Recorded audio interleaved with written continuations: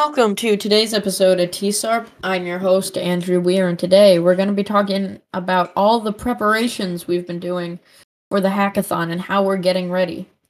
And our guest to help talk about it is Steven and Sam. I wasn't said first. No, normally it's Sam and Steven, but I figured I would switch it up, because keep you on your toes. So, how are you guys today? I'm good. How are you? I'm good. Thanks for asking. So today yesterday, we had a practice or kind of a tryout for the hackathon. So if you don't know what hackathon we're talking about, it's a hackathon hosted yearly per grade level. So there's 4, one for our grade level, kind of like division. And so we've been practicing. It's like a school event, but like Long Island wide. So a bunch of schools on Long Island get a team of kids, and we all compete in a hackathon, and it's pretty cool. Lots of fun. If you're on Long Island, I would look into seeing if your school participates, or if you're somewhere else in the country, maybe see if you can do something like that with your school district or something.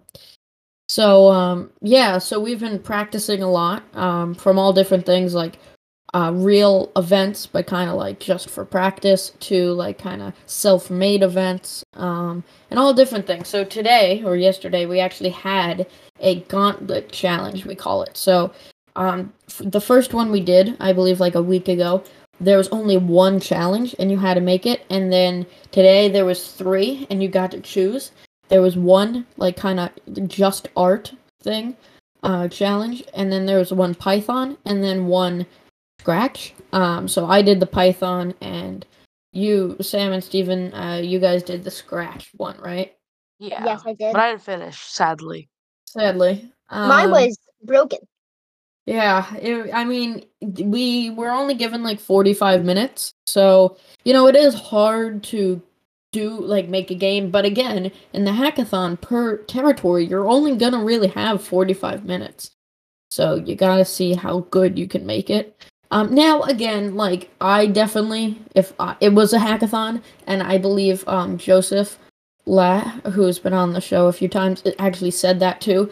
There just wasn't enough pressure, because in the hackathon, you feel it, right? Especially because this year we're going to be in person. Past few years, we've been virtual, and you feel the environment around you, and everyone's okay, do it really fast, and you're going at your max speed, but it's just hard to do that when there isn't really something at stake. And I was talking a lot with our teacher, Miss Thompson, and Mr. Ferrara, talking about what I was doing and how I'm doing this, because they were interested. So it did slow me down, and there was talking going on. So if we were going at our hackathon speed, we would have gotten more done, but that was just the environment. So so we've been doing those gauntlet challenges. They've been a lot of fun. Sam, how have yours been? Have you been having fun? Have you been doing well? I have been having a lot of fun, but I end up making horrible games, so it's not good. They are definitely in a rush, so it like I said, it's hard to make a really complete good game. And Steven, you've been home, but competed virtually for both of them, right? Yeah. Steven should make it a theme that he does all the gauntlet challenges at home. Yeah, next gauntlet challenge that comes around, he'll be like, "No, I'm at school. Okay, Mom and Dad, can you come pick me up?" Yeah, there's only one left. Or if they add them challenges, there is. I thought there were 4. There.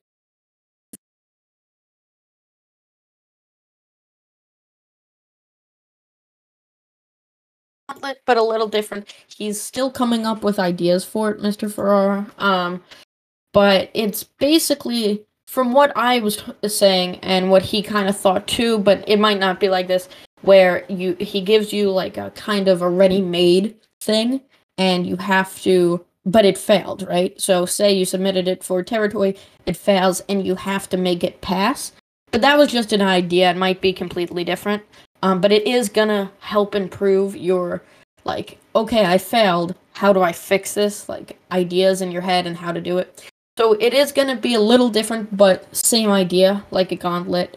and definitely hackathon focused. The past two was just getting better at coding while getting better for hackathons. This one's almost primarily just hackathon focused, but it is a cool idea. I like it. He's been coming up with a lot of good ideas for these gauntlet challenges and definitely getting the team ready. Now, technically, we're still in tryouts. So even though there's some people that everyone assumes will make it, it's still not set in stone. Like, there will be people that people are like, oh, you must get on, that don't. So it is hard. You definitely have to try your best.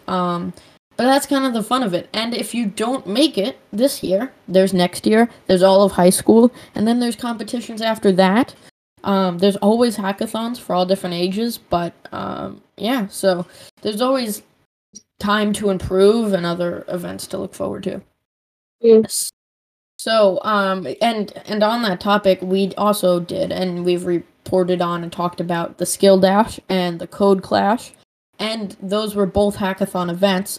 They were both were a little different from a real hackathon, but pretty much similar, and pretty much the same. And we have another Skill Dash coming up. Sadly, none of us can participate because it's only for 6th grade, but it will be getting the 6th graders ready and prepared for their hackathon, which will come a little later. Ours is March 31st, from what I remember. And then theirs is April 30th, around there. I might be wrong. I think it's like April 29th. But yeah, it's like the last Friday in April, I know. So yeah, so theirs is a little later. They have more time to prepare, but still, they should be getting ready. And hopefully we can win both. It is a very hard task, but hopefully we can win. I mean, all this preparing that Mr. Ferrara and Ms. Thompson have been setting up and really getting the team ready. And like he said, it's hackathon season. You know, you gotta be improving those skills, kind of getting in the mindset. Yeah. So, Sam and Steven, do you have any tips for kind of like practicing or trying to make the team? I would say like to show your best. So like say you're doing a challenge and you really want the teachers to see this specific one. Like make sure that they do actually see it. Like talk to them about it or post it on whatever site you use to like share information with them or anything. Yeah, and that's actually a very good tip. It's kind of just getting in front of your coaches and your teachers, because if they don't really know you're there or they don't know your best work, they might not think of you as a great like team member for the hackathon. Like, say all of our best projects, right? Yeah. Okay. Goes forward. But what if they've never seen it, you know, and they don't know? So you want to make sure, like Sam said, get your work in front of your teachers, share it on Google Classroom or whatever site you use to communicate with them. Yeah, so showing them your best work is definitely a good tip for getting on the team. Yes. Steven, do you have any tips? Not really. Mine's really kind of the same as Sam's, like getting people to see it. Yeah. Yeah, But but that's one main thing. yeah, I recommend definitely trying out if there is an event like that near you, or maybe even the same one. Even though, you know, we might beat you if you're in ours. Oh yeah, you're dead if you compete with us. Yeah, we'll win. I love how we're so like confident, even though this specific team we're trying out for has never won in the past. Watch us lose. Watch us lose. Yeah, watch us lose and be like, well, guys, we never tried. said we will win. We actually never said we will win. There's no footage. We said, you know, there's fine print that said there's a big possibility, but you know, might not come true. Yeah. Yeah, for real. Yeah. So, well, I hope these tips helped you. Maybe this insight on how we're training and how we're practicing might help you practice. Not help you enough to where you beat us, but yeah. They're not going to beat us anyway, Andrew. Remember? Yeah, it's just they're so good. So thank you all for listening, and we will see you in the next one. Bye-bye. Bye. See you later.